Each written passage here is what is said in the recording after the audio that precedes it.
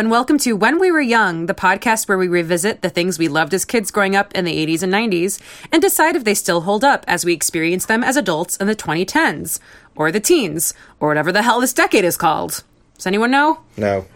No, the O10s were like the aughts, but now we're out of the aughts.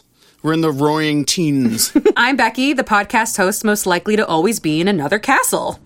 I'm Chris, the podcast host most likely to disappear down a sewer pipe after eating a mushroom he found in a box labeled with a question mark. It's me, Seth Pearson, the podcast host most likely to drink to prepare for a fight. Tonight, I am very prepared. And this is Mike, the podcast host most likely to have sex with one of the other podcast hosts. Which Which one? one? I know. Maybe all of the other podcast That's what we're going to hosts. unravel over the course of the evening here, folks. Play your cards right. We'll reveal it right now. My husband is the guest. Hi. So, fans of the punk rock will know me as Danger of the band Countless Thousands, and fans of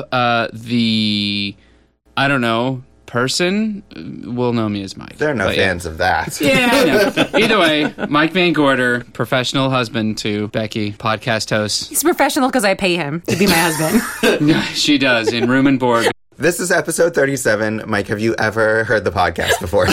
I listened to the League of Our Own one, and it's my favorite movie/podcast episode of this podcast. Cool. Thank you for your patronage. I'm a subscriber. Thank you for your Patreon.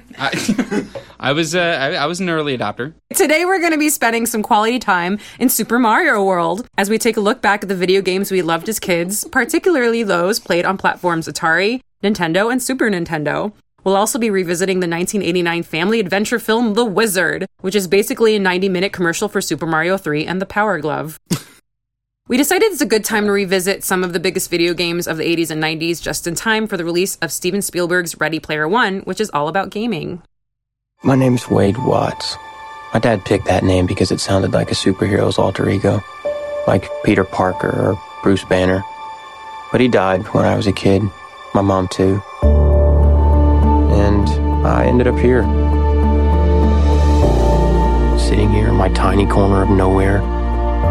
There's nowhere left to go. Nowhere. Except the Oasis.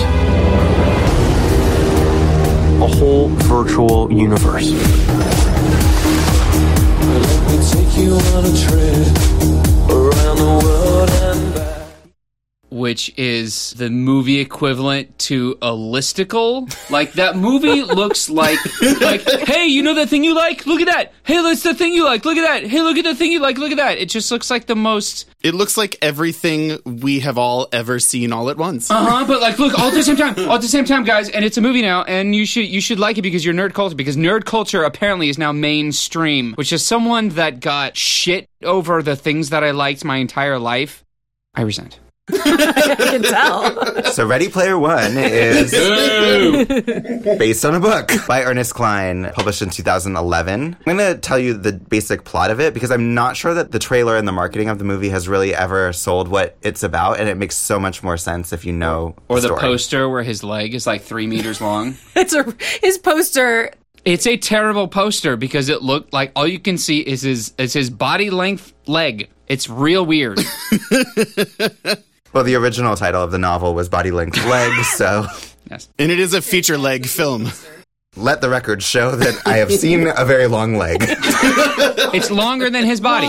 That's not even Photoshop. That's the poster. It's supposed to be perspective, but they did such a bad job with it. It just looks like, oh, look at my insane left leg. Here it goes. Look, I feel like in light of this, perspective should require consent as well. It should not be forced. That leg is far too long. That was a long way to go to that joke. It took me a second to process it. Yeah. But I love it. So in 2044, the world sucks, as it usually does in movies about the future. A Steve Jobsian billionaire creates a virtual reality universe called the Oasis, which has malls, schools, entertainment, and it's an entire universe with like many planets. Like you could spend your whole life exploring it and never see the whole thing. And so in there you have an avatar, and you can buy like a DeLorean or a TIE fighter to fly around in, drive around in. The pop cultural references are very built into it. The billionaire dies and leaves behind an Easter egg somewhere in the Oasis that is his entire fortune and control of the universe. Basically, the video game universe, which is basically the real universe, because people just kind of plug into that all day, and there's no use like going around in the real world because the environment is all dried up and everything sucks. This sounds like a Black Mirror episode. Yeah, it very well could be. What if your leg was a lot longer than a normal leg? That's what that Black Mirror episode is about. So there's an entire generation of people, mostly teenagers, but a lot of other people too, who spend hours just researching 80s pop culture because that's when the billionaire grew up, and he's really obsessed with 80s video games, movies, books, songs. So it's like every nerd's fantasy because people are like really super into like knowing every detail about their favorite band or game and all this like useless trivia, except for in this world it's not useless because it can earn you billions of dollars. So if you know, like they just spend time researching all of this stuff so that when they find like the right clue or stumble upon the thing, it's very much like a video game, like trying to find this Easter egg, which is... It's not entirely a nerd's fantasy, though, because nerds also crave the judgment of others. As evidenced by my disdain for this thing that I haven't even seen yet, and will probably refuse to see on some sort of weird philosophical grounds. You're crazy. We have Movie Pass. We'll see everything. I don't want to see it. Look, I'll go see The Last Jedi again while you go see Ready Player One, and I'll feel super smug, and it'll be great. So yeah. Yeah. This is You the Movie. So I don't know why you're skipping it, but okay. So just to get a flavor of what kind of references are in this, the billionaire in the first chapter leaves behind a video that explains the game. It starts with Oingo Boingo's Dead Man's Party, and he's wearing a Space Invaders t-shirt. And this is just from the book, so Yes. we don't know exactly what's going to be in the movie. Right. And then it cuts to a school dance at a gymnasium where like people studied it and realized that all the extras are from John Hughes movies. And then it changes to The Funeral from Heathers, and you can see like Winona Ryder and Christian Slater in the back. And then he shows his childhood Atari 2600. It's basically this podcast. Yeah, pretty much. I mean, so not having any familiarity with the book, the source material, was this written as like a send-up of that kind of hyper-referential nerd culture? It's not really a send-up because it takes it pretty seriously. It's kind of a loving homage to anyone who like spent, 24 hours a day, 7 days a week on video games and other obscure things. Real nerds hate it because I just Googled, and here are 3 articles that popped up immediately. Ready Player One is a terrible book, and it will be a terrible movie. Second opinion. Ready Player One is the worst thing nerd culture has ever produced. On the AV Club, here's a good primer if you're ready to hate Ready Player One. Wow. What did you Google? I hate Ready Player One. Player One hate. I can't wait to see it. You're so mean to this movie. You're so mean to the faceless $500 million movie, Mike. My feelings are not actually that far off from Mike, though I'm slightly less demonstrative about them. I do feel like, and I've felt like since the first I heard of this movie, like it was the most overt millennial cash grab since yesterday. Well, yeah. Well, and since the announcement of another Star Wars trilogy, it's not like we're not surrounded by that. My point was that there are a lot of millennial cash grabs, and I don't really think this one is that different. Right. Stranger Things, it's all the. But those can be really, really good. I just feel this could be really, really good too. I mean, they make the trailer of just look, it's 9 things you already know, you already like, and they're heroes in this world. Yeah, well, and to compare Family Guy and Simpsons, kind of one does a more overt way of referencing pop culture things. But I think to what Chris, you were saying earlier, that does seem actually, especially rewatching that trailer just now, that does seem more a product of the trailer and their marketing campaign for it, where they're really trying to hype up the aspect of hello, potential ticket buyer, audience member. Yeah, the book actually doesn't have most of the references that it looks like the trailer does. It says oh, I studied this, but it doesn't have characters really from other things in it. So I think the movie is a departure in a lot of ways, but I'm hoping that it maintains the same thing where, like, this is all for a purpose and it's all about kind of, like, researching these things and knowing them, and, you know, that it kind of celebrates that sort of deep knowledge of pop culture that we obviously like here on the podcast. Well, and also that you can't turn that into actual currency in this world. Yeah. Celebrates or monetizes. We'll find out when we go see it with our movie pass. You'll find out. So, Mike, what consoles did you own and what games did you play? And tell me like I don't already know. I'm happy to provide this information to you, Rebecca. Here we go. When I was 8, I got my first communion as the first step into the Catholic Church, which was very exciting in the sense that I was given several checks by my relatives, and I took those checks and I got myself an NES. Which was already outdated by the time I got it, which is very sad. But yeah, I got an NES when I can't remember if I was 6 or 8 at First Communion. Had an NES for a very, very long time. And I remember I went over to my aunt's house and went over to some friend's house because they had Super Nintendo. I'm like, this is amazing. This is worlds beyond. Eventually, I got an N64 in, I want to say like 1997, a year or two after it had been out for a bit, because I was able to actually save up money at that point. Eventually, I kind of inherited a PlayStation 2.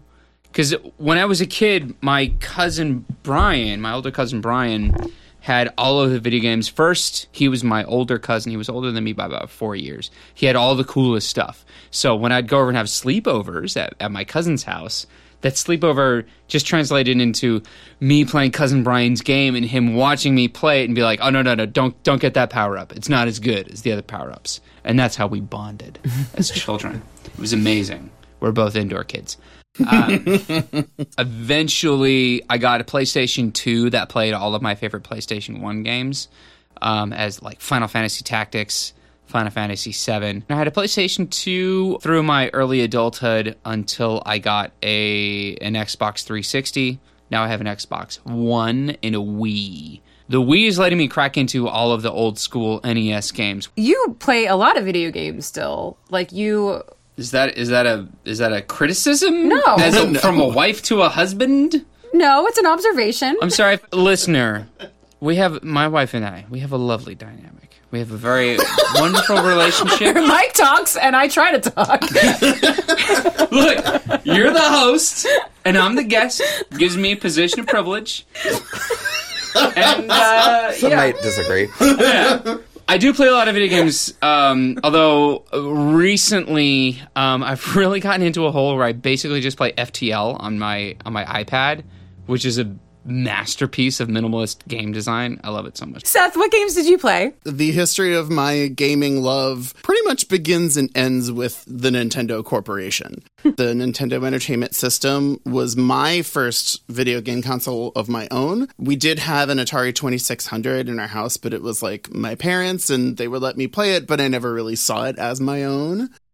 So I got an NES for Christmas. It must have been in like 89, 90-ish, Christmas, 89 or 90. Not too many Christmases after that, I got a Game Boy. So like I had the OG versions of the NES and the Game Boy. Was it gray? Was it the gray? It was absolutely, it was yeah. the gray one. This was before any kind of alternate colors or any of that stuff. I did forget to mention, I had a Game Boy. Most of the games I obsessed about as a kid were on the Game Boy. Because that was like, we could retreat into our rooms and just play the Game Boy until the batteries ran out. Yeah, as another indoor kid, I have to say much of my gaming time was spent alone. It would be a way that I would pass the time, and also I would only later come to learn was kind of a way to isolate myself. But yeah, I had the original Nintendo and the Game Boy. I had a lot of different NES games because I had a relative who owned a pawn shop, so we would be able to get games relatively cheaply, and there were things that weren't necessarily brand new but weren't too old. So that was also the way that I ended up getting later consoles. So I had the Nintendo, the original Nintendo, for several years, then switched up to the Super Nintendo. And like part of that was kind of a rite of passage in a sense, because when I would get that later, newer console, I would give up all the games that I had for the other one, but I played the hell out of all of them, so I was kind of ready to let them go and get new games that were cool and different. So I moved up to the Super Nintendo. I eventually later got a Game Boy Color and like the Game Boy Pocket. There were a couple different versions of the Game Boy that started coming out. And the Nintendo 64 I got basically the moment it came out, and that... I still have my Nintendo 64, and some of the games that I fell in love with on that platform, I still totally love. What are some of those games? GoldenEye is one of those games. It's a James Bond game. That's a Super Mario 64. Super Mario 64 was Redefined our great. lives. It was like So one of the good. first really massive kind of 3D-based games made with a familiar franchise like Mario. I loved the Zelda game that was on the Nintendo 64, Ocarina of Time. Ocarina of Time, masterpiece! Another, I think I would agree, it's a masterpiece. Smash Brothers was another one that I really loved because that kind of took the Street Fighter formula of like all these characters that you get to play as and fight against each other, but with Nintendo characters. So, Chris, what games did you play? I have a vague memory of playing Atari. I don't know if we really owned it, but it was like in the 80s. And either way, I don't remember it very well. I remember playing arcade games at the skating rink Patterson's West, which is a very cherished place from my childhood for everyone. Pretty much every social occasion we had was at the skating rink. And it was also kind of doubled as an arcade. I think it was the only arcade I ever remember going to. So there is where I played like the Simpsons arcade game, Ninja Turtles arcade. Yeah. That was another. It's a good one. So that might have been around the same time that I got my first Nintendo NES. So I played Duck Hunt. Did you put the gun next to the TV screen like I did? I did sometimes, but no, usually I was a good sportsman about it. Now, Chris, were there any like Chuck E. Cheese's or any kind of places like that? Because that's where I Seth, would please, usually play. Chuck E's cheese. Charles Edward Cheese. Almost. Because that's where I would play a lot of arcade games myself. Yes, I did go to Chuck E. Cheese, but I think I was more into, like, the show. Or like skee-ball? Then Maybe. I don't remember arcade playing games there. You're trying to rescue him, Becky, but don't. I remember What do you like about enjoying an animatronic? the theatrics of it all. I agree. I'm there with you. I'm there with you. I don't remember playing video games there. Maybe I did. I actually went to Chuck E. Cheese over Christmas break this year because my niece is now old enough to go there. And I had not been there since I was probably 6. I don't know. Whatever age you stopped going there. Does it hold up? If you're 6, yeah. Like Okay. it held up for her, and it holds up as an adult watching a child enjoy it. Like, I didn't personally have the time of my life there. All right. But I enjoyed the nostalgia factor. I would not, like, go back frequently. It's a special, like, once a year thing, maybe. It's not a see and be seen kind of place, the Chuck E. Cheese. No. Yeah, I was entranced by the animatronics as well, Chris. But you were an animatronics and ball pit kind of guy? Yes. Oh, I loved me some ball pits. So I, like everyone else, played Mario. I know we rented games from the video store probably more than I actually owned them, because I remember Zelda and the, like, very shiny gold. Yeah. That seemed like, I was like, this is too expensive. We couldn't possibly buy this. But we would rent that one. I had Little Nemo Dream Master. Does anyone remember that I one? totally remember that. That was one of my favorites, I think. And I just, like, when I was trying to rack my brain for old video games, I didn't think of a single one besides those, like, 3 really famous ones, except for Little Nemo. That was the only other one that I could actually summon in my mind. But I know I also played the Ninja Turtles game and a Chip and Dale game, I found. Mm-hmm. So, yeah, there was a lot of, like, Disney stuff. I know that I rented a lot of games, too, but mainly I was a Super Mario brother from another mother, because I was really loyal to that whole series. I never actually owned Super Mario 2, but I did rent it frequently and played it a lot. And it might have been my favorite, or maybe it was my favorite because it was kind of a treat, because, like, we had to actually go rent it. It probably would have been cheaper to just buy it. After, like, 3 weeks. Yeah. I think it would have been. We probably spent $400 on it. And then I loved Super Mario 3, like everyone else, when it came out. It was really very playable, very fun. Like, just the world of it. It kind of became its own language. I think we were just talking about Tanuki suits. Tanukes. And apparently, we did not know this before the podcast, a Tanuki is a kind of raccoon dog thing. It's an actual animal, folks. It's From pretty Japan. cute. Yeah. I was also a subscriber to Nintendo Magazine. Oh, Nintendo Lordy. Power. Nintendo I believe Power. that, yes. Nintendo Power. I am amazed I didn't get a tattoo of that on my forehead as a child. What were the articles in this, or was it just centerfolds of Mario? I read it for the articles, Becky. Or is it just cheat codes? Like, or does it talk about like this game's coming out? Like, what was actually in the magazine? It would show you like, here's the first level, and like it would have the screens of the levels, because it was still like, most video games at that point were still right to left, sort of side scrollers, and it was possible to print like an actual map in its entirety of a level. So some of their cheat codes would just be like, here's where an extra life is. Here's where the power up is. Here's a secret area up top over here. And you go, oh, awesome. I don't know if you did this too, but I totally did this with the Nintendo Power magazine. I'd read it and like just sort of enjoy a game I didn't own and would never own. Games I never played, I still knew because of Nintendo Power. I have no memory of what the magazine was. I'm not sure I ever actually read anything in it. I probably just flipped through it. I don't know. So just like how long were you a subscriber? At least a few years. Like, I remember having a giant stack of them. You I wasted so much of your parents' money. So did you. Everyone did. 2 years of a magazine parents. subscription is like $30, Becky. Come on. But in 1980s money. How much could a magazine cost? $40? I'm sorry, not everyone had parents who stole things for them via pay-per-view. I was a Nintendo Power subscriber for a long-ass time, and I still have, or rather, my sweet, long-suffering mother still has, in storage, many boxes of Nintendo Power.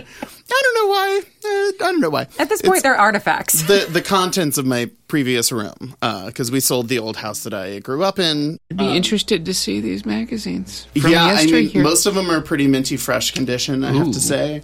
But I used it, so similar to what Mike was saying, I used it to kind of check out games that I know I would not buy, that I like knew I didn't really want to get. And I would also use it to like check out games that I would want to get next and like plan that out.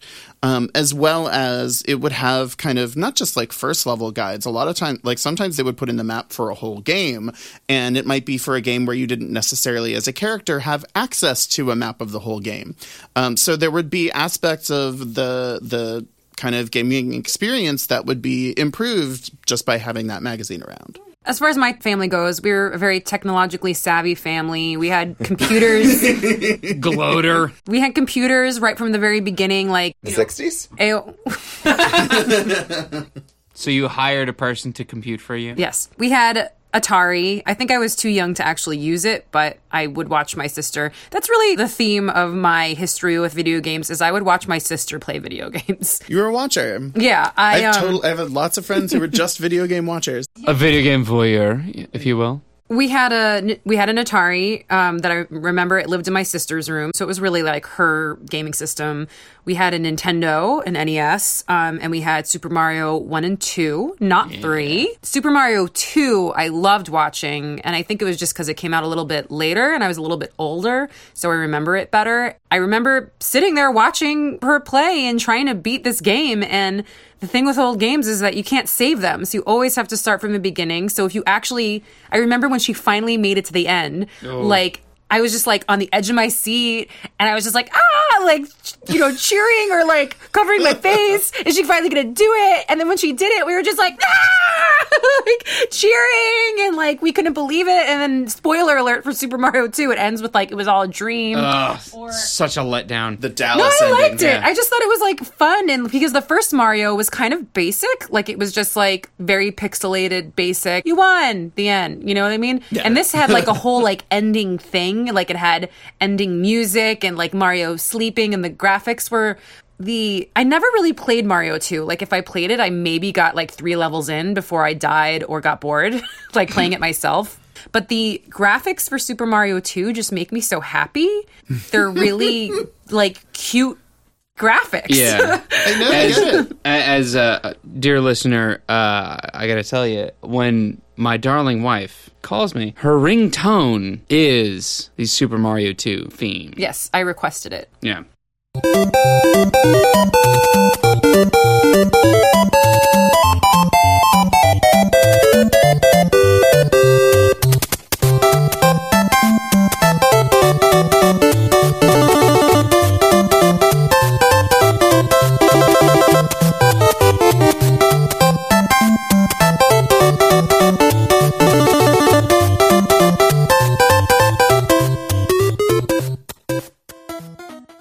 So I never really played any Mario, but then I remember, I think it was either 6th grade Hanukkah or 6th grade my birthday, that my mom gave me a Super Nintendo, and the game that came with it was Donkey Kong Country. Oh, and that is one of the 2 games I've played and completed in my entire life, like video games. The other one is The Lion King. I love that game. For both of those, I owned like the hint guides because they came with it, and I don't think Lion King you could save your game, but Donkey Kong Country you could because it was very long. So you could save your game at some point. I think you had to reach a certain level and then you could save it. And that was helpful because I wasn't that good, but it's funny because we all got together and played a lot of these games, and I'm pretty good at Donkey Kong Country now because I actually played it. I can attest to that. And completed it's weird it to watch. And I just really like it. I always loved the music. The music in Donkey Kong Country is amazing. Yeah, it's so great. Donkey Kong Country and Super Mario 2 Yes. is like legitimately like Koji Kondo is the guy that wrote almost all the music for the Nintendo and Super Nintendo games, and he's a straight up genius. Super Mario 2, like even Super Mario Brothers, like the console original is amazing. The music to Zelda holds up.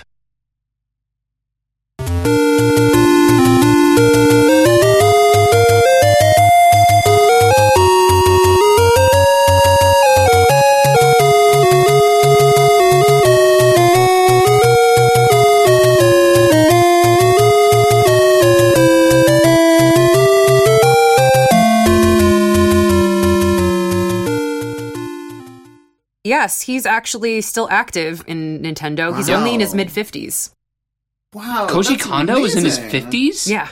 That's amazing. Was he in his 20s when he was composing the stuff Guess for so. the 80s? Oh my gosh. He mostly works as a music supervisor now, Wow. but he was a composer for all of the early Mario games and Wow. Zelda.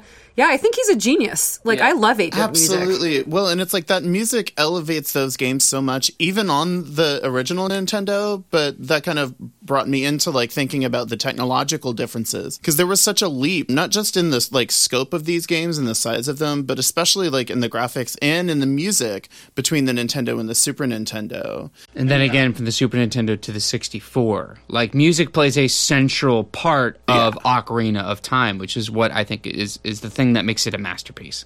Yeah, but Becky, I don't want to sleep on this. Like, completing Super Mario 2 is a ridiculous accomplishment that in my childhood I never would have dreamed of. To the extent that I would do things because there were not save points. I would leave my console on. I would like turn the TV off and go fuck off for a while. Like, come back. I mean, I feel very anxious playing video games, which is why I need to have unlimited lives and like unlimited invincibility, depending on the game, to be able to play them. Because as the people in this room have now seen, when I play video games, is I start screaming. Yeah. So I want to talk about the history of video games for a little bit. The first true video games were developed in the 1950s. A series of games generally simulating real-world board games were created at various research institutions to explore programming, computer algorithms, human-computer interaction. They were for studying, basically. So possibly the first video game created simply for entertainment was 1958's Tennis for Two, featuring moving graphics on an oscilloscope. An oscilloscope is just literally the tool that you use to kind of evaluate circuits and see if stuff is working. Okay. Coin-operated arcade games appeared in the 1970s. The first arcade game was called Computer Space, released in 1971. Sounds on the nose. It sounds really, really not like the most fun thing. Flat plane, the game. Blank screen. In 1972 came the incredibly successful Pong, developed by a new company called Atari. The first home video game console was called the Magnavox Odyssey. Atari were the first people to come out with the big consoles. Like, we think of console video games now as like an Xbox or PlayStation, but the console was its own, like the old, like you think of you go to an arcade, that's a console. In Atari, when they were putting together Pong for the first time for sale in bars and stuff, they basically over a weekend invented what we think of as a video game at an arcade. Like that setup with the station and the control, the cabinet. Why did they only have a television. weekend? They just threw it together like, we need to figure this out, how to take our idea and put it out for commercial use. And Wow. they just they just basically shit it out really, really quickly. And it ended up being the complete standard for an industry. So I want to talk about Atari a little bit. Nolan Bushnell and Ted Dabney were the designers and builders of the game Computer Space, and they launched their new company Atari in 1972. They hired Al Alcorn as their first designer engineer. Bushnell asked Alcorn to produce an arcade version of Magnavox Odyssey's tennis game, and that would be called Pong. The word Atari is used in Japan when a prediction comes true or when someone wins a lottery. Oh. So it's kind of a nice word. So it's basically the Japanese equivalent of Ray.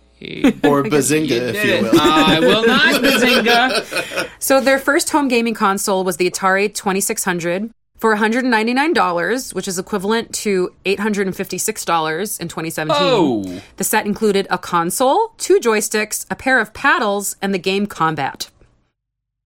Cool. Would you pay that today for a video game console? For only one more paddle, I would pay that price. Guys, we pay that for phones. Yeah, well, but I don't know. that's interesting, though, because I never thought of it as kind of relating at a price level to something like an iPhone or something like that. But that's what the equivalent price is. Like, that's an iPhone surprising. comes with a lot more. Yeah, that too. You can play Pong on an iPhone. Yeah, it has every game ever made. They didn't. It wasn't like an either or. It wasn't like, do you want this Atari or an iPhone? They probably would have picked the iPhone. It was not available. So I have an Atari commercial, a Star Wars Atari commercial right Jesus. here. So what's so funny about that for me is just the Atari design is comparatively to today the most basic thing ever. And this guy is like, whoa, look at the graphics. Some game! Yeah, it's like all wireframes from, 1989. Yeah. Yeah, they clearly had to have him being as excited as humanly possible in order to like sell the idea that this was exciting. Because it was not already a given that video games were exciting. Maybe some people thought it would be lame. Well, I mean, this was like a counter the market narrative was for that. huge. The market was absolutely huge. People were buying these hand over fist. So much so that like they were like when Atari finally kind of ate itself with the production of E.T., they put out millions of copies of the video game. Yeah, I wanted to talk a little bit about the E.T. game. Mike, I think you know a lot of this history. Atari, after Pong, after Asteroids, after Centipede, after Frogger, like it was in, every upper middle class home in America. It was huge. Oh, I have some stats for that. So, Yeah, let's hear it. So in 1976, Bushnell sold Atari to Warner Communications for an estimated 28 to 32 million. He went on to found Chuck E. Cheese. Oh. What? Full circle. Bushnell's got his hands in everything. Oh my gosh. At its peak, Atari accounted for a third of Warner's annual income and was the fastest growing company in the U.S. history at the time. Yeah, I mean, look. So that's how successful we it see it in was. Blade Runner, don't we? Astonishing. Right? Yeah, it's Yeah. in Blade Runner, yeah. That's true. Yeah, like it was, at the time, it was like a complete cultural powerhouse. And 'Cause it's still in Blade Runner 2049. It still Yes. exists. Yeah. it was a nice nod. No, but like, Ataris were, expensive for the time, but like a huge, huge, huge deal. And for a long time, they were super dominant. And the nail in the coffin was when they made Pitfall. And Pitfall was supposed to be basically Indiana Jones. And you were able to play Indiana Jones. It's going to be amazing. And I remember as a kid in like 1992, and I had already played Nintendo and even Super Nintendo, to play Pitfall at that point was like, this is bullshit.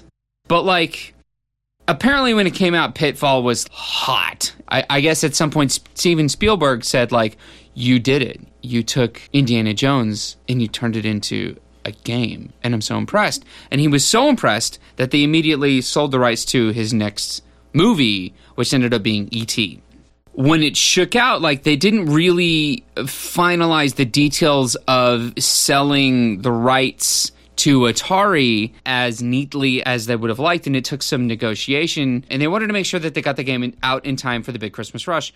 And unfortunately, negotiating the rights to E.T. took them so long that they basically had... In my research, I heard it was 2 days.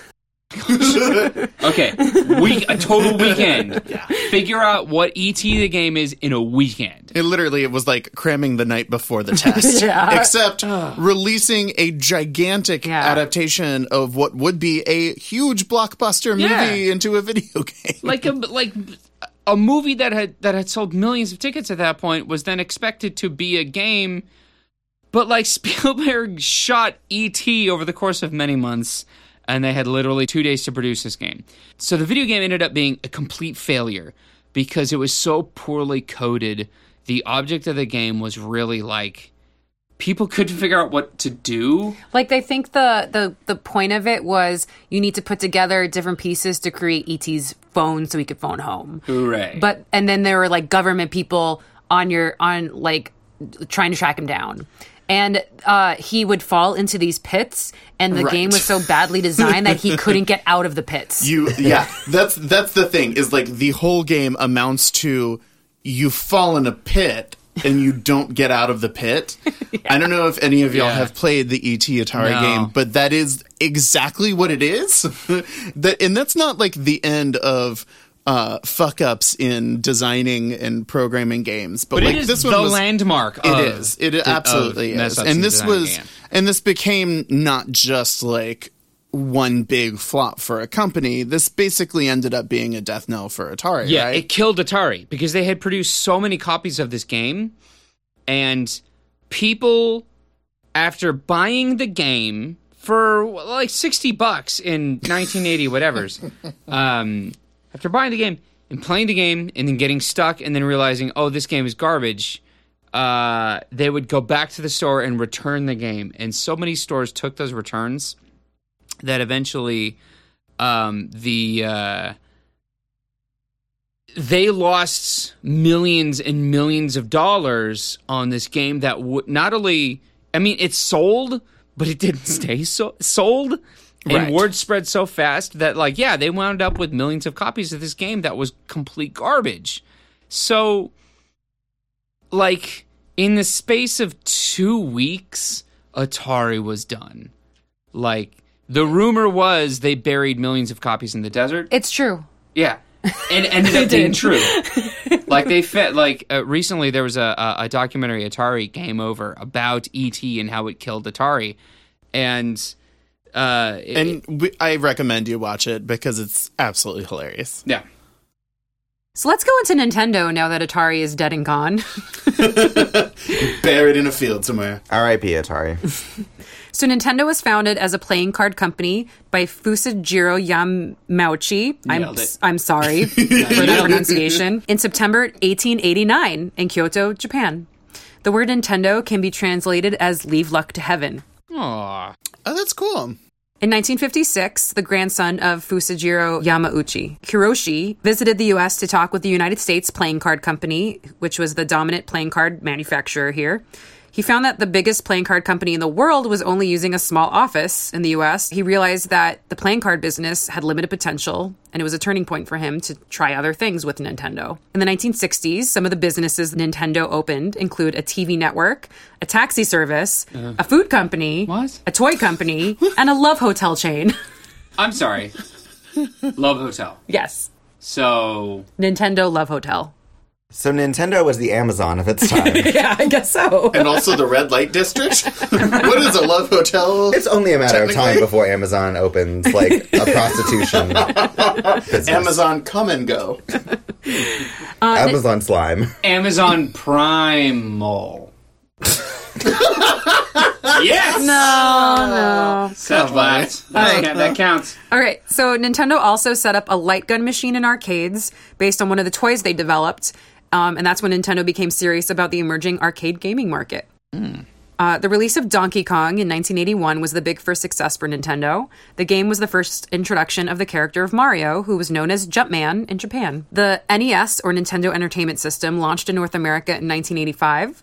The game Super Mario Bros. Was one of the first games released with the console, and it's one of the best-selling video games of all time. The original NES version of Super Mario Bros. Has sold 40 million copies. Wow. It's the 5th best-selling video game ever. I'll tell you. Do you want to take a guess at what you think is in the top 5 besides Super Mario Brothers? It's not other Super Mario Brothers? No. Halo? Nope. Myst? Nope. Wait, 40 million copies. And Tetris? it's the 5th. Yes, Tetris is number 1. Yeah, Tetris was a landmark. Tetris sold We should give it 170 million copies. Tetris is also the first thing that the United States allowed to import from the Soviet Union. So it was a diplomatic win on top of everything else. And then when they packaged it with a Game Boy, it just created a huge sensation. What other games are in the top 5, though? I'll just tell you. Number 2 is Minecraft with 144 million. Number 3 is Grand Theft Auto 5 with 90 million. Number 4 is Wii Sports with 82 million. Oh. Yeah, because Wii Sports came with every Wii. Yeah, that's true. So Super Mario Brothers is actually based off of Mario Brothers, which was an arcade game with Mario and Luigi battling against one another. What? They're brothers. Yeah. It was a tale of sibling rivalry. Super Mario Brothers, released in 1985. It's the classic game we all know with Mario trying to save Princess Toadstool from King Koopa or Bowser, and she's always in another fucking castle. There's eventually a castle that she's in.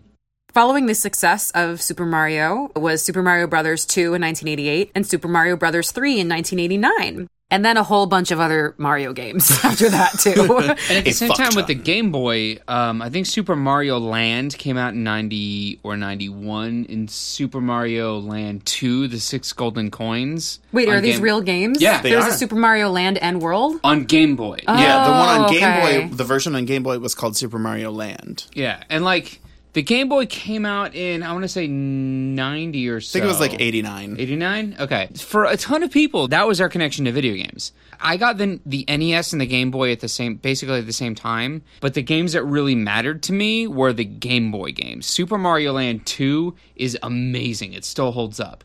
It's amazing. That was absolutely one of my favorites. Yeah, it was really, really good. It introduced Wario, among many other things. But I mean, like, these were things that you could squirrel away, like, even if you were going camping with your friends on, like, Why talk to your friends? Boy Scouts. Yeah! Yeah, there was a Link's Awakening on Game Boy, which Yes, was indeed. also a landmark. Link's Awakening is really good. Also another one of those games where it turns out that you were dreaming the whole time, which, boo! But I mean, like, yeah, don't sleep on the Game Boy games. Okay, I personally never played them myself, but I had a obviously yellow big deal. Game Boy, so I obviously got them once they were attractive enough for me to buy one. Did you get a Pokemon? Pokemon Red or Blue? No, I have never dealt with anything Pokemon ever. We'll go into Pokemon later, but I do think it's worth spending some time on Mario because that didn't just become like a best-selling kind of hit video game. It became a kind of franchise vehicle for Nintendo, just like Zelda did later on.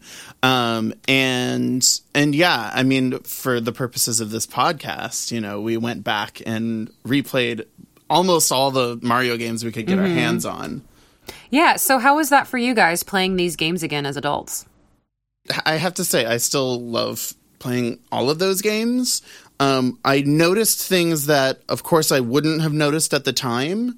And it really comes down to, like, the technological limitations of the different platforms.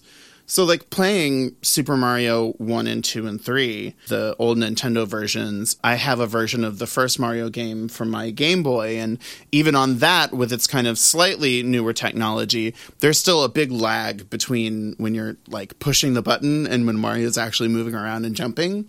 So I remembered kind of for the first time realizing that I really, like, part of getting really good at those video games, especially those older ones, is like learning to compensate for the lag and the limitations of this very slow hardware. Yeah. Mm-hmm. But I immediately noticed when we switched to like the Super Nintendo versions of the games, and of course like N64, that like that was gone. And especially playing Super Mario World on the Super Nintendo, it was like a pure joy. And not just like in terms of the gameplay and mechanics, but in terms of the music too. Like it just, I got a feeling, Becky, like you were saying, like watching Super Mario 2, like I got a feeling like hearing the music from Super Mario World just kind of feeling calm. And it wasn't like particularly a nostalgia. It was just like a, you know, it's the feeling you get when you play a really good game.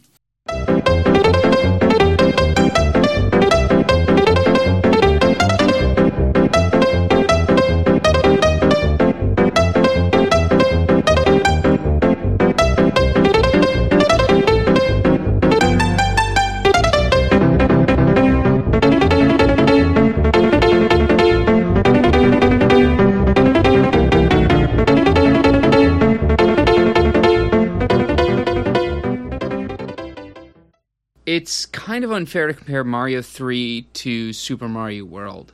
I played them at the same time, and so I never cared for Super Mario 3 because I so preferred Super Mario World. Why?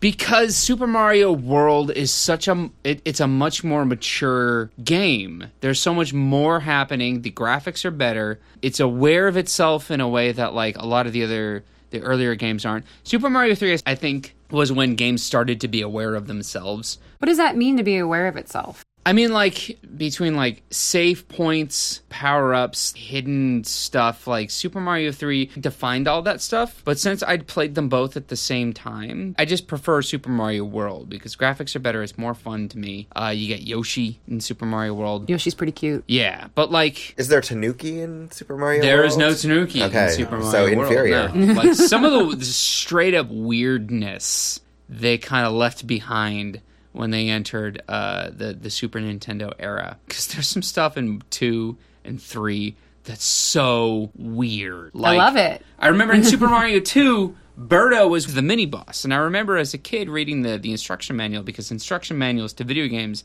as a kid were amazing. But Birdo is the mini-boss. Like, they describe Birdo as, like, he is a boy that thinks he is a girl, and he spits eggs at you. And I'm like, what? Okay. Like, for real, like, it's a weird transgender thing. Like, it spits eggs at you out of its mouth. Very confusing. Mario 2 is like a drug trip of a game. Yeah. I love it. It's almost a comfort. love it. It's almost a comfort when it wakes up and it's all a dream. Yeah. As an adult watching it now, playing it now, it's like, this is less weird that it's a dream because this is some nightmarish stuff. That Like I'm what? Besides Birdo, what are the other weird things in There's those like 2? things with like hockey-looking masks or whatever. Then they shoot bullets out of their mouths. Yeah, well, and I mean, like... Oh, yeah. Shy yeah. Guys. Yeah. Shy Guys. Killing things with vegetables is weird. Yeah. It is strange. Oh, they're like throwing turnips. The whole slate of weapons and characters are like totally different, not just from previous Mario games, from all other Mario games. It feels very different. And Because originally it wasn't going to be a Mario Brothers game. They were marketing it as a completely different game at first when they were shopping it around.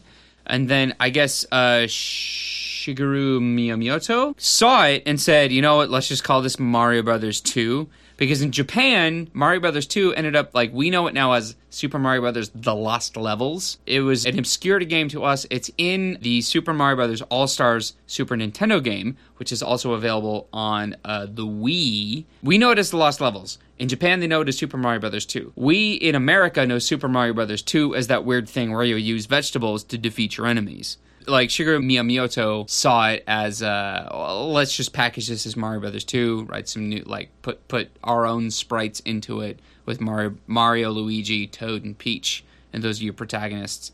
And that's one way it's different as well, is that you can play as each of the characters. There's Oh, no yeah. Goombas, there's no turtles. Peach all the way. Princess Peach all the way. Princess Peach. she floats. It's She really floats. helpful. Yeah. Now, all right, let's go around the room, though.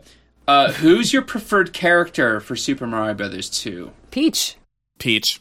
Let's just say Peach. Okay, This so is a Peach household. It's not Mario. Look, I'm here to disagree with all y'all because my main man was Luigi. He's too because fluttery. His little I kicks. identified with Did you often jump too high and no. flutter I your just arms in a dog identified paddle with motion? being with number 2. You know, I was the younger child. I wasn't good at anything except video games.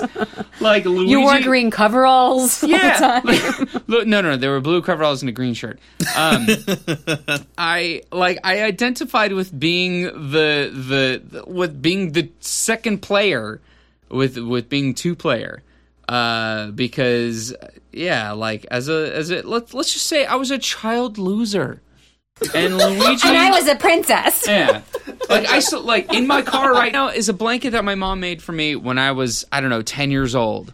That has Luigi on the front. It's like the design from Super Mario Brothers 2, and she made the blanket well enough that it's lasted these 20 years or so. But we can all agree that Mario was like, why would you play with Mario? Yeah, who cares plays about with Mario? Mario? Mario sucks. Mario is like a vestigial tale in that game. You know, is I think Not needed by that anyone. I think that I had a Luigi thing too because I was Luigi for Halloween in 2nd grade. My man. There are pictures somewhere, but I don't know if they're digital. So Scan them. Gonna be. Because That's up to my mom. Because he is the eternal underdog. He's overlooked in the Mario universe. He's not even in Super Mario Brothers 64, and yet in Smash Brothers, he's like the best character. And I will own anybody here or any challenger listening to our podcast now. Oh, our podcast. Yeah. Notice how quickly this becomes a shared podcast. Donate to our, as in like this is what we're doing right Royal now. League. Sorry, Mike, but your podcast is in another castle. If anyone wants to contribute enough to the Patreon, I will play Super Mario Brothers Smash, and I will own you. I'm just saying. Challenge accepted? For our $100 Challenge a month noted. subscribers. $100 a month? I would, yeah, exactly. For $100 Wow. a month. If Shit, you want to be on man. the Patreon, Get on that. I'll play Smash Brothers, and we'll be best friends. So, playing these games again this time, I realized that nothing's changed. And playing these games, particularly the ones without save points or cheat codes, is a really anxiety-filled nightmare for me. Yeah. But they're still She's fun, not right? exaggerating. She was screaming during the game. We will play you some audio of Becky playing the game. Did you get audio? I got audio. I was on we a had train. to. But I'm small.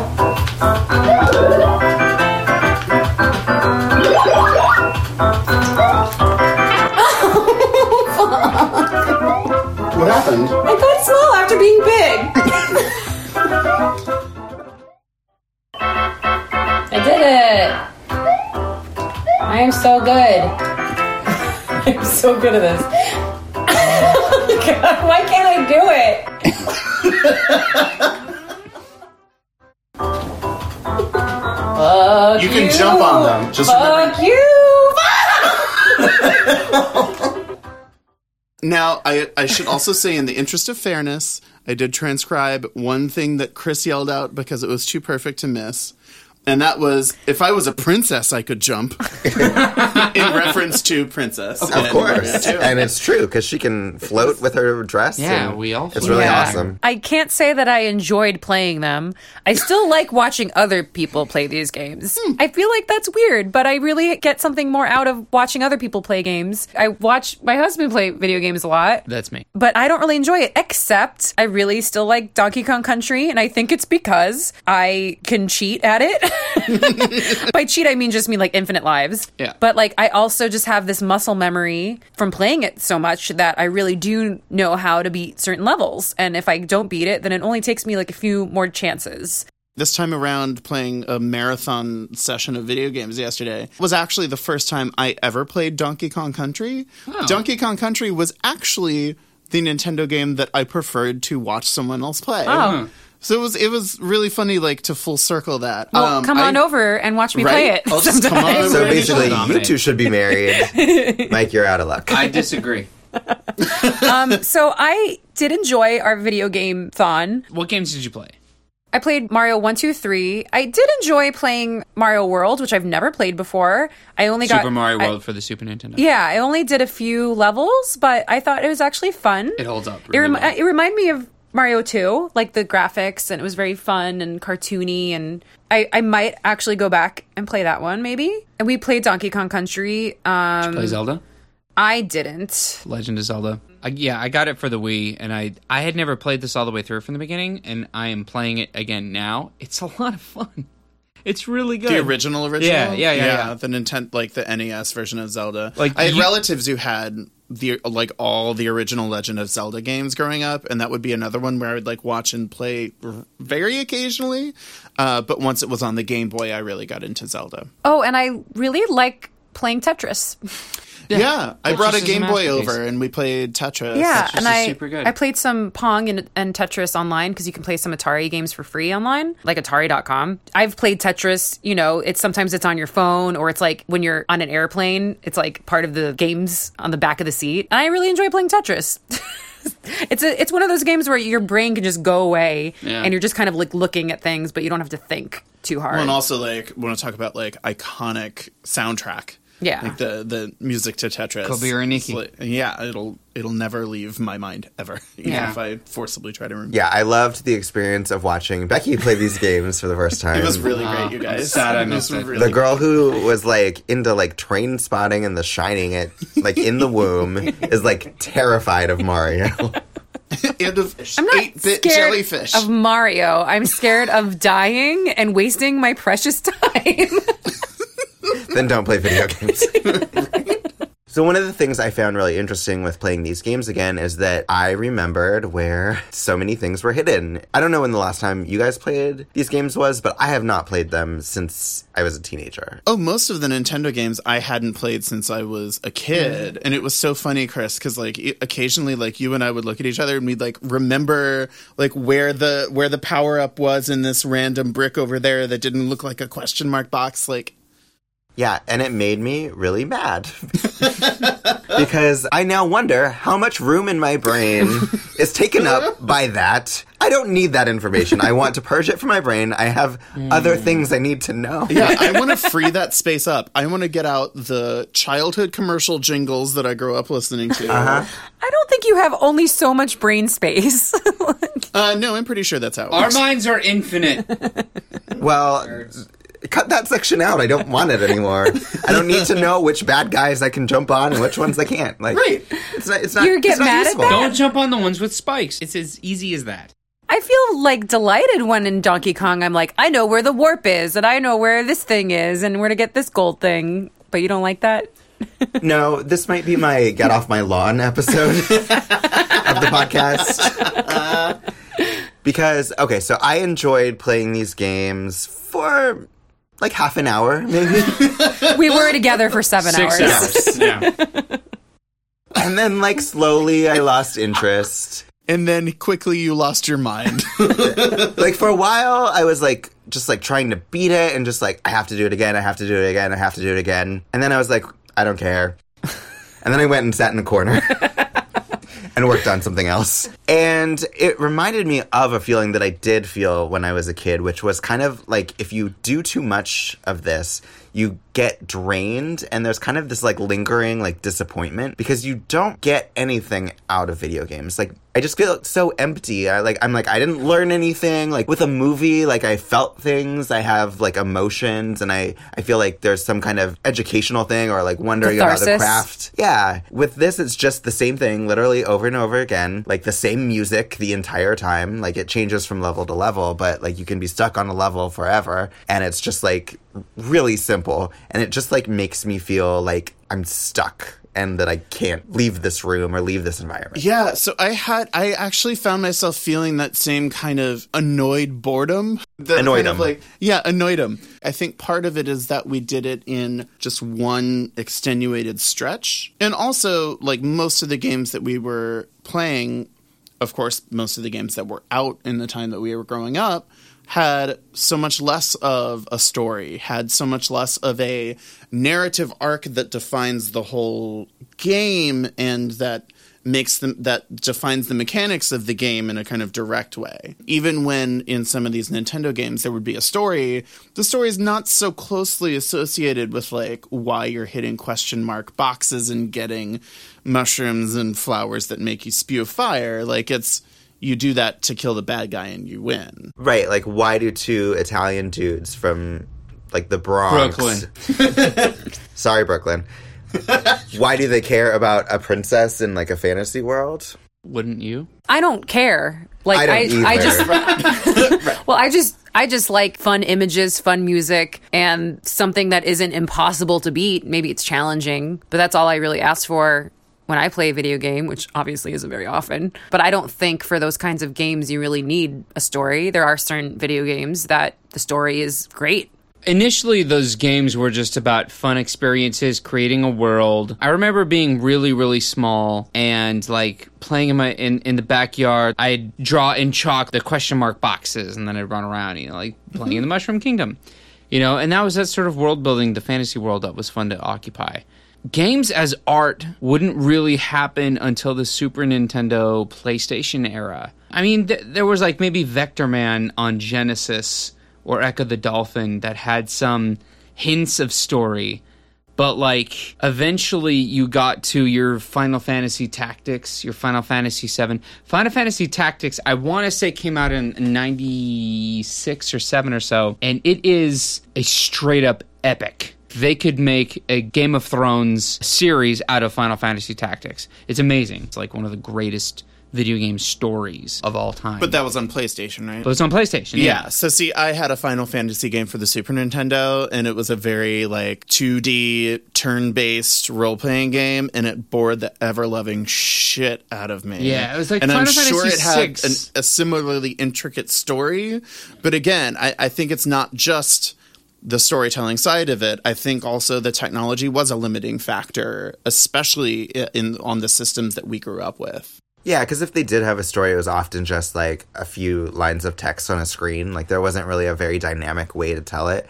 And I don't think I needed the story. I mean, I enjoyed being in those worlds when I was a kid, I know, but like now, no. Like there was stuff that would get you thinking, or like things that would surprise you, like the reveal at the end with Mario 2, where it's all a dream. Or like the big one, as a little teeny tiny kid, I never played it, but Metroid, when it ended up being that, oh my god, Samus Aran, the primary character of Metroid, was a woman. Like that was an afterthought as they were getting this thing out. It ended up being a really huge cultural like moment. Mm-hmm.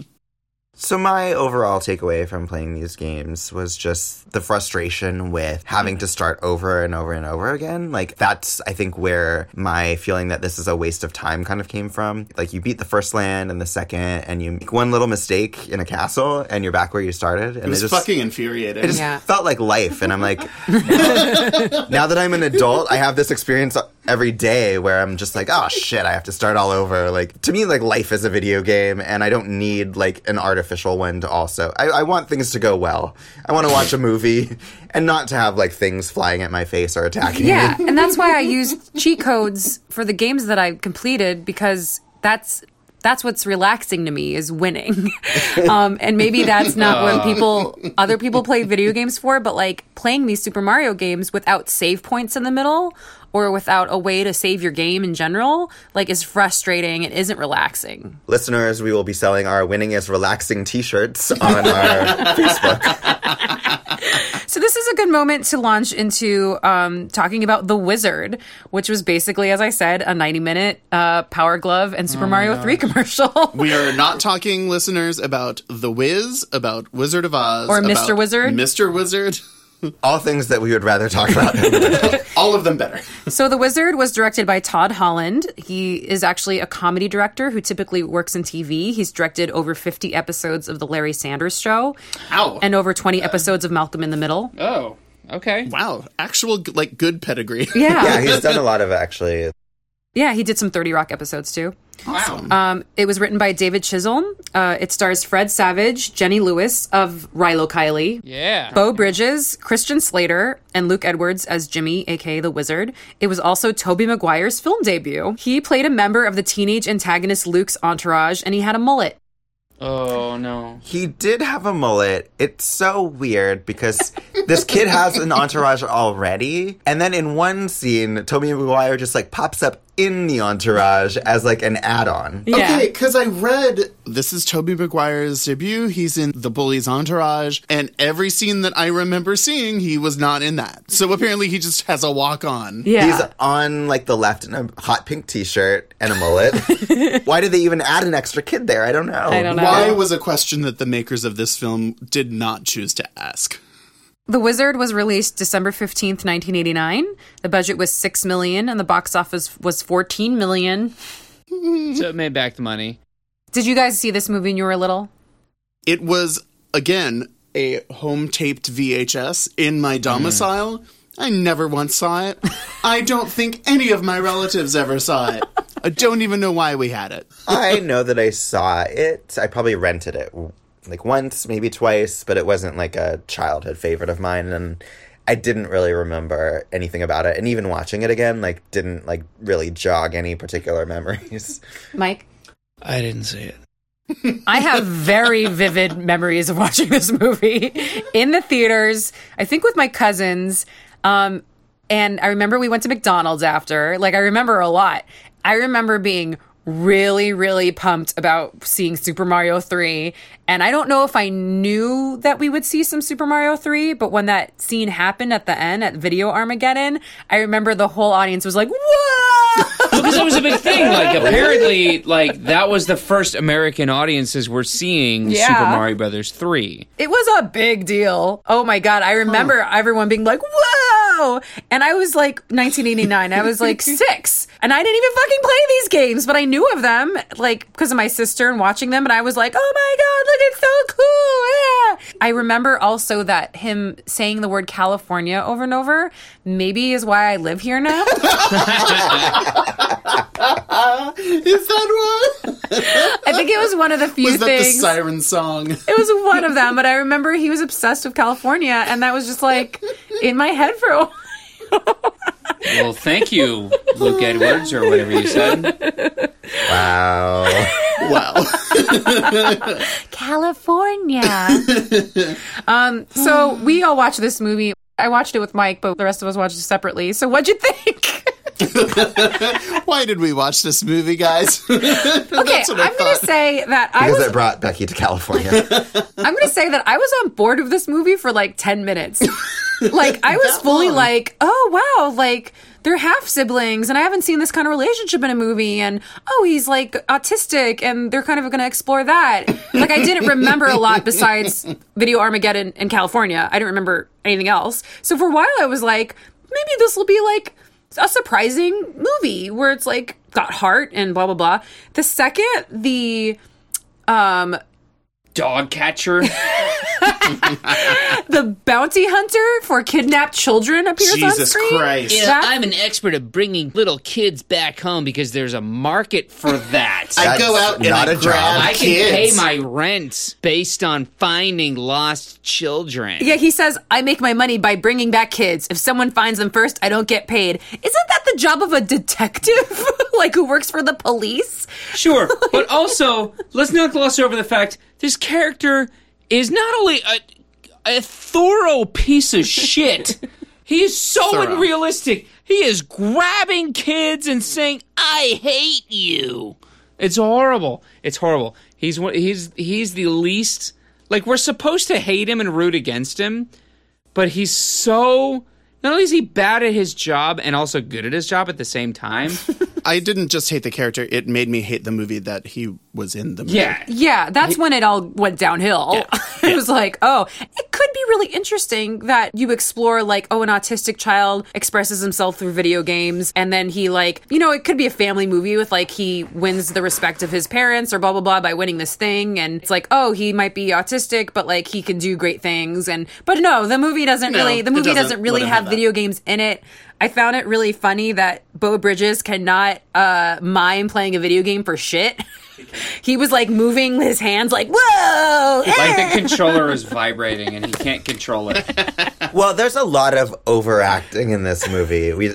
Beau Bridges playing video games is one of them, but the game show host is like way over the top. Let's just go there. He is coked up. He's on so 100% much on coke. cocaine. Wow. Ladies, gentlemen, children, siblings, animals. This is the day that our 3 contestants in 15 minutes will fight for 50,000 smackaroos! And now, The registration guy, when he's even like going in, on the Yes, thing, the registration. Jesus Christ. like who doesn't need to be in there at all, but is Start for with some Ninja reason. Gaiden, guys. But if you get in there, And you then gotta get it. the guy who I call a kidnapper, even though he's technically the opposite of a kidnapper, because he's trying to. He's a kidnapper. He But is both at the same time. He is, though. He is Let's be also an honest. overactor. So a little bit of trivia: that actor is Will Seltzer. He was the runner-up to play Luke Skywalker. Whoa! So runner-up. we almost had an entirely different universe. Dodged a bullet. Do you like George him more because he Lucas. was second place, Mike? No. He was the Luigi of Star Wars. No. this movie was crazy. Like, it lost all goodwill points in the very first 10 minutes very quickly. Yeah, and honestly, I felt like Jenny Lewis was the closest thing to an interesting... Oh, I thought she was awful. Oh, really? They're Yeah. all kind of They're all kind of bad. I mean, awful. Fred Savage I like on the Wonder Years. They're all kind of awful, yeah. But, like, yeah, just something about the way the kids were directed wasn't great. And I didn't understand why the autistic kid was supposedly the main character, like whether he He's was the intended to wizard. be the main character of the movie or whether Fred Savage, who was obviously the main character in the movie, was actually intended to be. Like, it seemed like there was a draft of this movie where... Well, it's basically Rain Man. Yeah, it's Rain Man. Exactly. And Rain Man had come out the year before this, so I think that was Oh. a very direct influence. And so Fred Savage is Tom Cruise, and Luke Edwards is... Dustin Hoffman. Rain Boy. Can you explain to me how everybody in the movie is related? Because I was very confused. Fred Savage and Christian Slater are brothers. Got that. Their dad is Beau Bridges, but then Beau Bridges is also the father of Jimmy, the autistic kid. But then he's divorced from Jimmy's mom, but Jimmy's mom is married to another guy who's also his dad and has, like, power of, like, what happens to him. But, like, they call... I feel like you just perfectly explained that better than the movie did. Right. But Fred Savage says that's our half brother. So is that other guy and the mom? Like, I guess I'm confused about, like, how are these people related? So I was thinking... Because if Beau Bridges used to be with the woman, then they're all just brothers. But he says that's our half brother. But Beau Bridges is their dad and is the kid's dad. Right. This is why it's confusing. I think Beau Bridges is the bio dad to all of them. I don't think that one mother was the biological mother to all those children. That's why it's a half. This is why it's confusing. Then where's the mom that is the actual mom to this is why I'm so confused. This is really a movie about genealogy and not about video games. It's one of so many reasons it fails. It also doesn't make, like, a lot of sense why it's even a half brother instead of just, like, why aren't they all just brothers? Why are they all just that's- brothers and then that's like a stepdad? And that's part of the reason the Right. movie fell apart really quickly for me, is because it kept introducing these wrinkles to the story and these characters that had nothing to do with the story that was actually being told and never paid off. Another big question I had was, okay, this giant video Armageddon video game competition. Huge thing. A lot of people know about it. They even encounter one on the way to California. When he gets there, it just seems like kids are just walking up and playing a game. This seems like the kind of thing where you would have to register months in advance. The grand prize is $10,000? No, like 50? I think it was 50,000? like 50. Yeah. Yeah, so he just You could shows buy a up. DeLorean with this. He just shows up to Universal Studios, just shows up, plays one game, and then they pick the 3 finalists to play the second round, which is Super Mario 3. This video game competition lasts less than an hour. And he literally only beats one game, and then he goes on to the finals. So I'm just like, shouldn't there have been like a montage of him beating like tons of different games, and you see like, oh, there's this game and there's that game, and he's amazing at this and he's amazing at that, and wow, the crowd is going wild for this kid who's beating everybody. But it's not even like he beat the games. He got a high score. And Right. it's like an era when like Right. scores in video games actually meant something.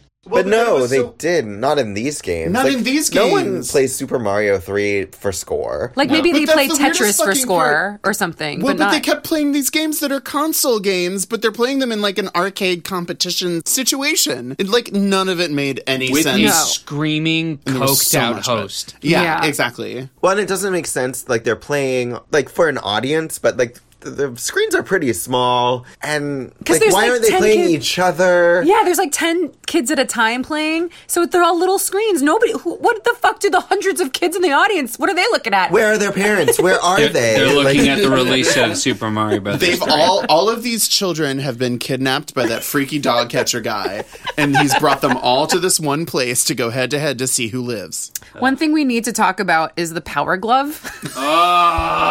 Power Glove. I didn't remember the Power Glove was in this movie. I just thought it was all about Super Mario 3. But there's a moment where the bad guy, like the competitor Lucas. kid, With Lucas, feathered hair. he shows how badass he is by the fact that he owns a Power Glove. And he's like, look at me driving with it. Ooh. And then it ends the scene with, I love the Power Glove. It's so bad.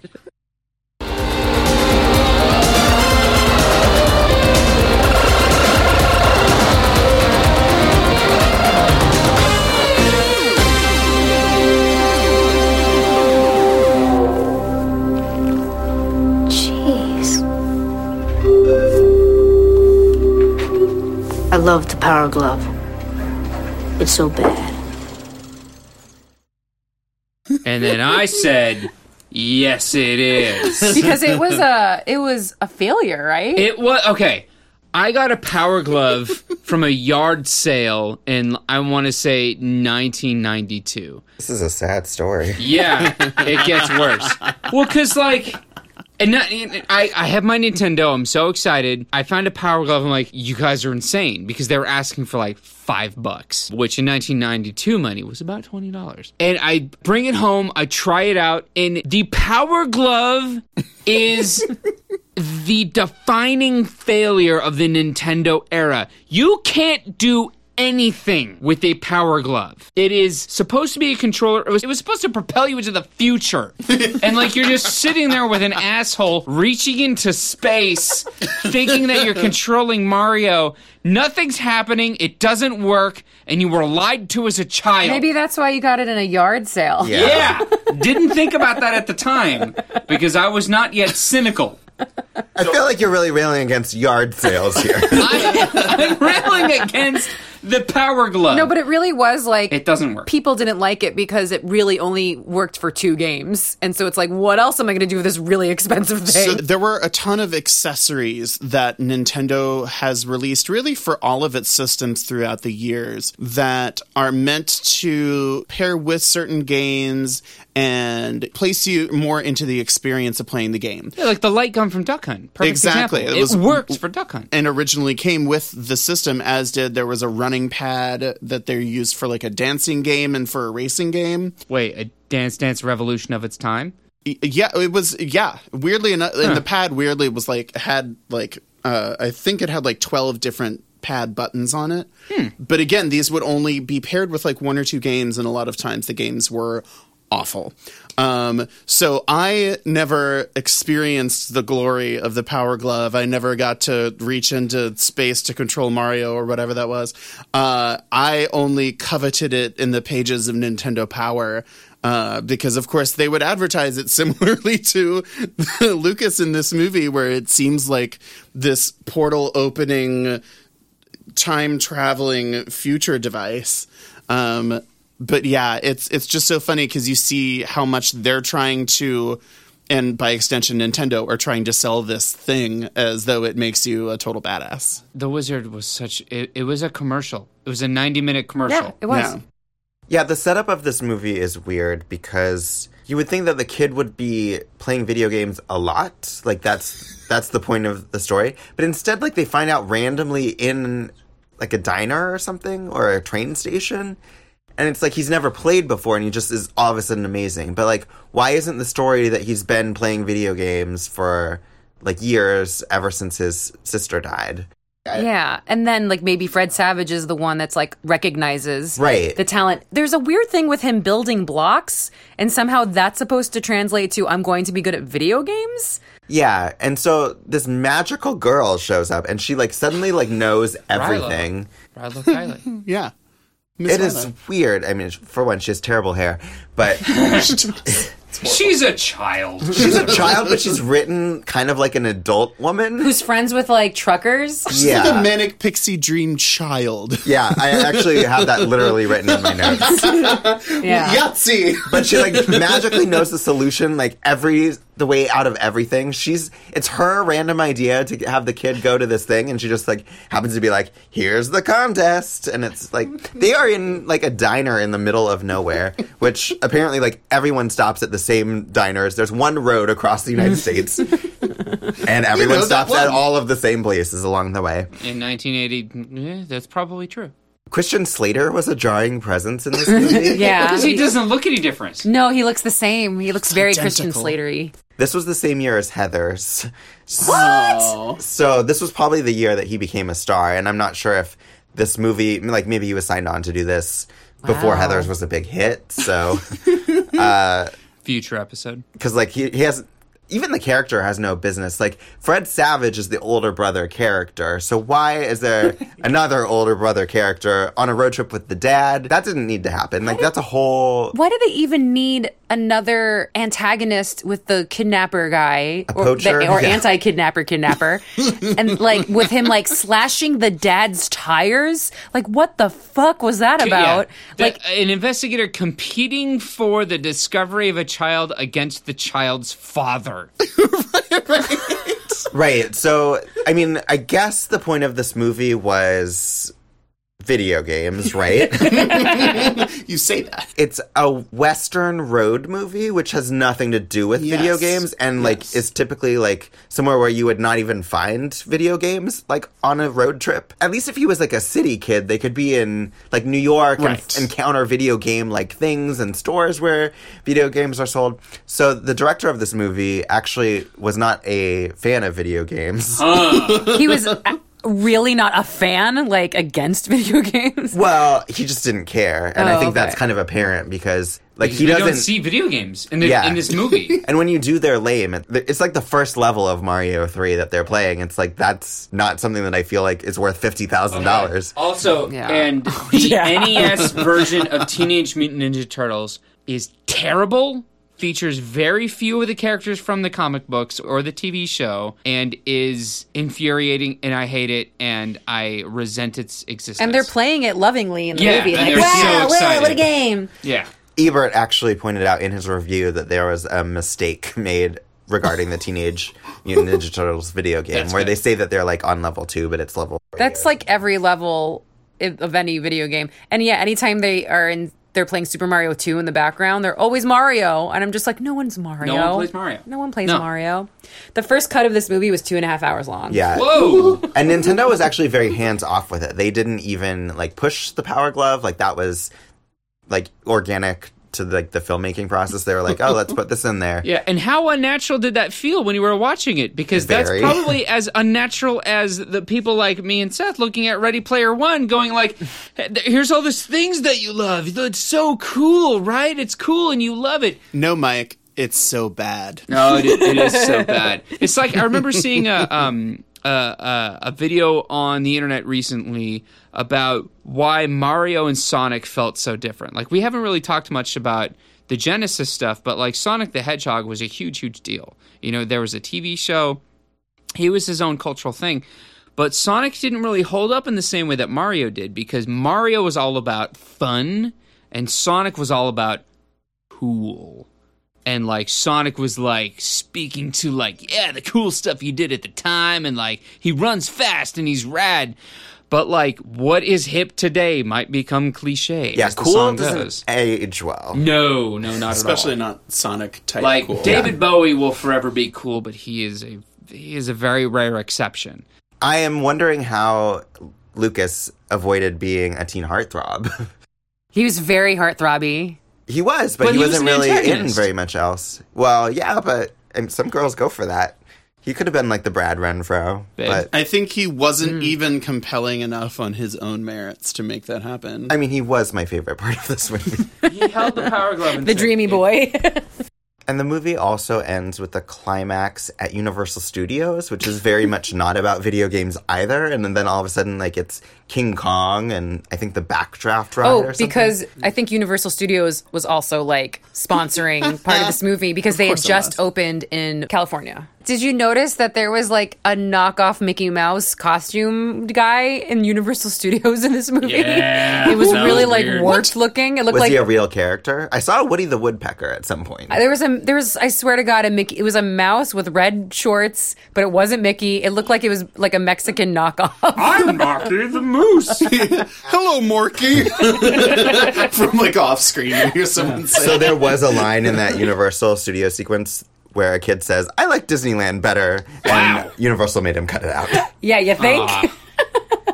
So, yeah, there were a few video game movies in the 80s, like leading up to this. There was War Games, Tron, The Last Starfighter, and those were all more like adventure stories. And then this was the first one, I think, that was really just about like watching people play video games. But not even.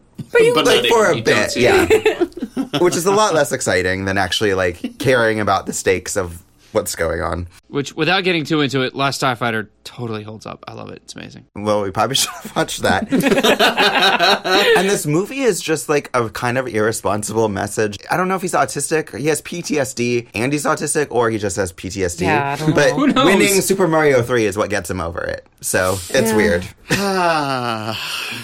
Great messages about the issues that young people struggle through. And also defeating a kidnapper / bounty hunter / molester complete creep show. If Felt you that believe in too. yourself, you too can defeat a middle-aged loser that finds children for money.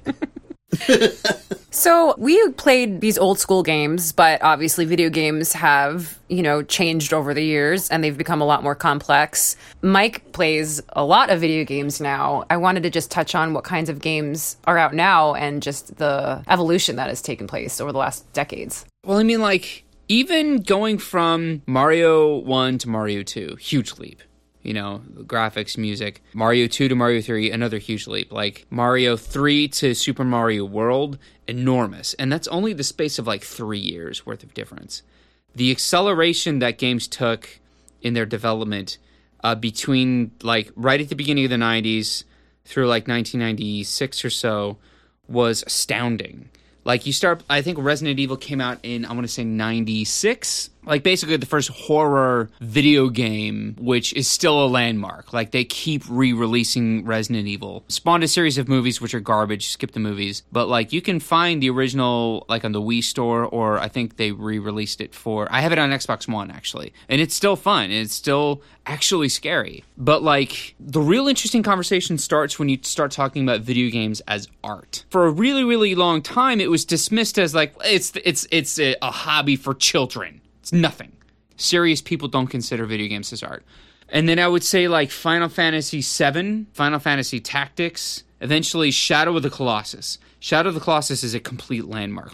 Super Mario 64 and Ocarina of Time are masterpieces. Even Mario 3 is a masterpiece of video game design. Mario 1, masterpiece of video game design.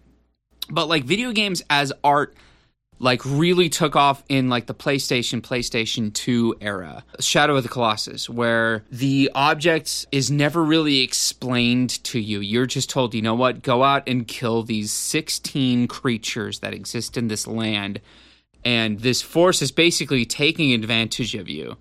And you, this awkward 17-year-old kid with a sword and a horse and a cross and a bow and arrow, needs to take down these creatures that are literally the size of skyscrapers.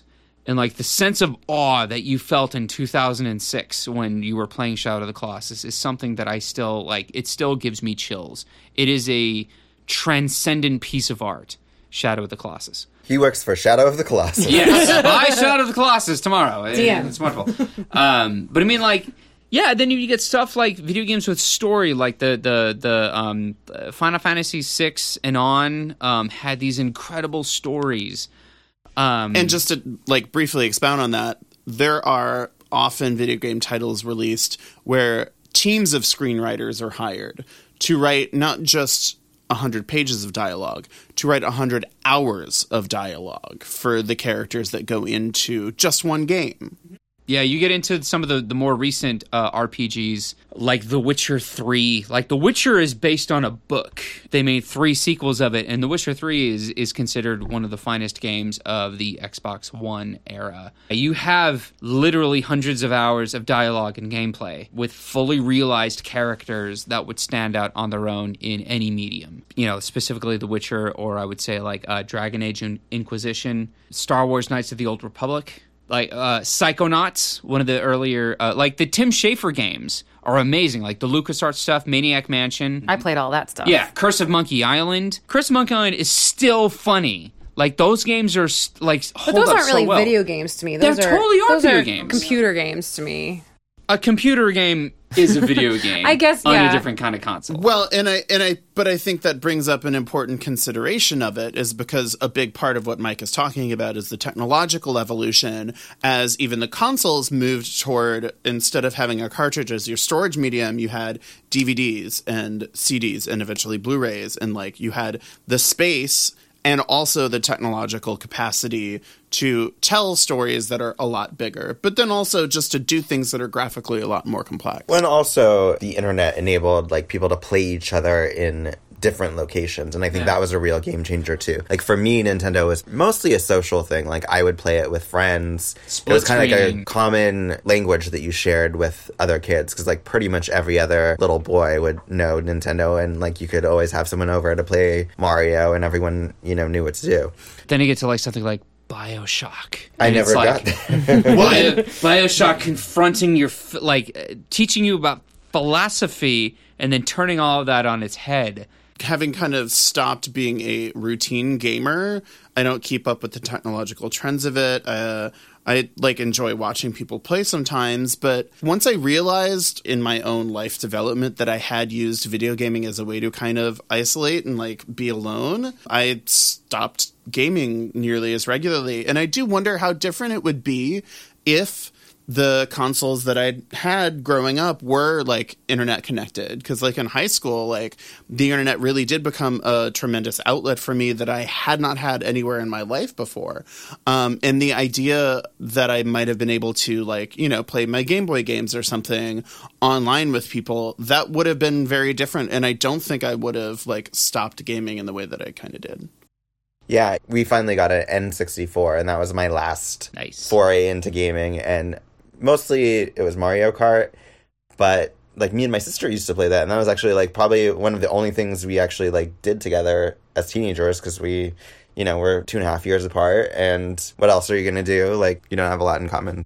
So guys, after this podcast, do you think that you would play video games again? Mike says yes. Mike says that is likely tonight. Yeah, Seth? Absolutely. And again, of course, like my relationship to it is different now, but I still, you know, I have Tetris on my phone and have found myself playing it a lot recently.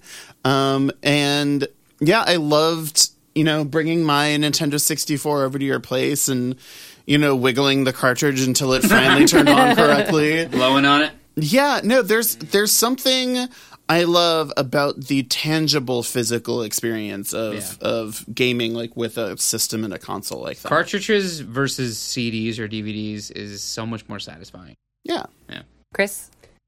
No, I wouldn't play video games again. I would be happy to never play another video game. Bury them in the pit with the E.T. game. Which, I mean, it isn't super surprising, because I typically am not a person to play them, but I was kind of surprised at how quickly they soured for me after like the original nostalgia factor. I don't know, I feel like even if they are art, it's so many hours versus so little art compared to like a movie or, you know, any other artistic medium, that I would so much rather watch a movie or do anything else. You know, I think that time, kind of like Seth said, was taken up by like being creative myself instead of just kind of passively going through this imaginary world, as I like eventually learned to like kind of create my own, and that was so much more satisfying for me that I never went back. I can imagine myself playing Donkey Kong Country maybe a little, just to kind of re-experience that, because for this I only got a few levels in, so I think that I would like to finish the game. And I've played some computer games recently, and I would like to continue revisiting those, like Indiana Jones and the Fate of Atlantis and Day of the Tentacle and Monkey Island, that my dear husband purchased for me on our Xbox so I can play it on the big TV. But yeah, so I think that is our video game podcast. So thanks so much, Mike, for coming and talking about video games. I'm an expert. That's why I invited you. I mean, he would have just been at home saying the exact same things to himself, right? Yeah. And that was all the bleeping and blooping we have time for on this episode of When We Were Young. On the next episode of our podcast, slam it to the left, shake it to the right, something to the front. Hi, see Yahoo tight. We're going to be taking a look back at the Spice Girls. That's 3 albums, but really just the singles. So get started. Get your girl power ready. Spice up your life with all the singles by the Spice Girls. Mike, I want to point out briefly before we go that you are not just in a band Countless Thousands, but you're also on loan from your own podcast. Yes, this is Michael Danger Van Gorder of the Unpops Network and the Misfortune Podcast. Check us out on iTunes. Please listen to Countless Thousands at countlessthousands.bandcamp.com. We're a very good punk rock band. And join your local tenants union, because that's the other thing I'm working on. And this has been the When We Were Young podcast, which is a production of the MFP Studio in Los Angeles, California. If you've enjoyed our audiophonic adventure together, please subscribe to us on iTunes and please leave us your finest review of 5 stars or more. You can also follow us on all the social medias, from Facebook to Twitter. I have been Seth Pearson. I'm Becky. I'm Mike. And I'm so bad.